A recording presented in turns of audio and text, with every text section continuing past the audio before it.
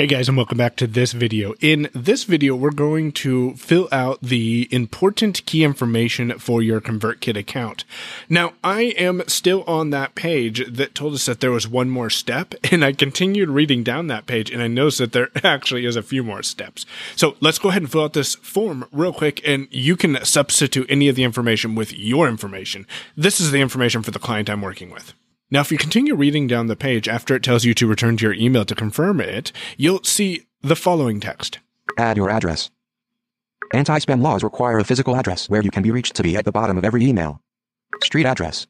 And of course, you can put a P.O. box there as well. I've seen a lot of people doing that. So I'm going to grab the street address information that Mitch uses for his canned spam requirements and paste that in here. And after you filled all that information out, you'll be prompted to enter your website. And this is the main site you will use with Convertkit.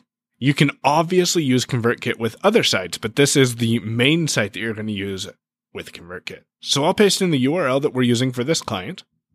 And then the last thing we have to fill out on this page is your default email settings.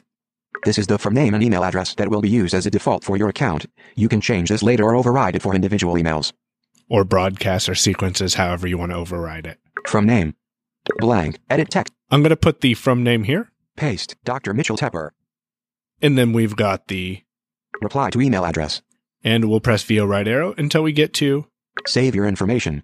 And we'll select that option. Now, unfortunately, Convertkit does not, with VoiceOver, show you that this information has been updated. However, when all you see is that you have one more step, which is to confirm your email address, then go ahead and confirm your email address, and that page will go away, and you'll be ready to go. Click on the next button if you're ready to continue.